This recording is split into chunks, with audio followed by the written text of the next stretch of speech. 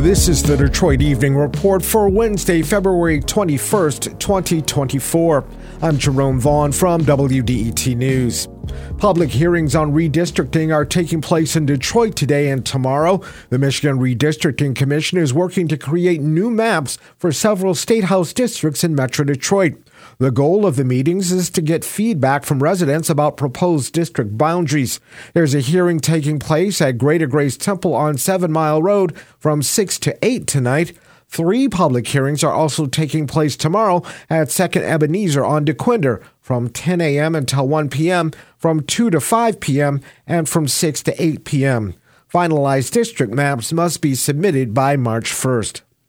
Dearborn Mayor Abdullah Hammoud has made a major statement in support of an effort to get Michigan Democrats to vote uncommitted in next week's presidential primary.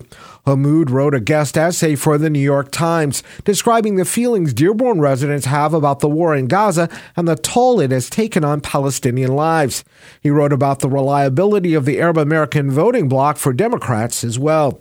Hammoud says he will vote uncommitted and hopes that President Biden and his administration will listen and change course in its opposition to a ceasefire. Several privately owned parking lots in Detroit will have improvements paid for with public funds.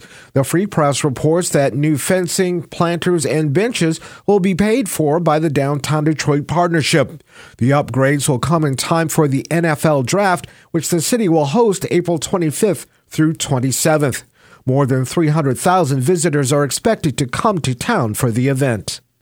Michigan's roads and bridges need a lot of attention to remain safe. The County Road Association of Michigan says another $2.4 billion a year is needed to accomplish that goal. The association's report says inflationary pressures have pushed road and bridge maintenance costs higher, while more fuel-efficient vehicles mean there's less money coming from gas taxes.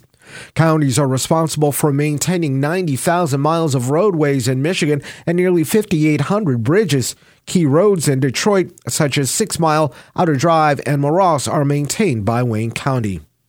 And the head of the Federal Communications Commission visited Detroit today. Commissioner Jeffrey Starks toured the William V. Banks Broadcast Museum in the late afternoon.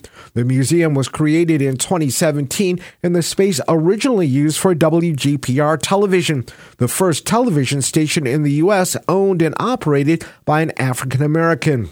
WGPR television was started by Banks in 1975. The site was recently placed on the National Registry of Historic Places. If there's something in your neighborhood you think we should know about, drop us a line at DetroitEveningReport@WDET.org. I'm Jerome Vaughn, WDET News.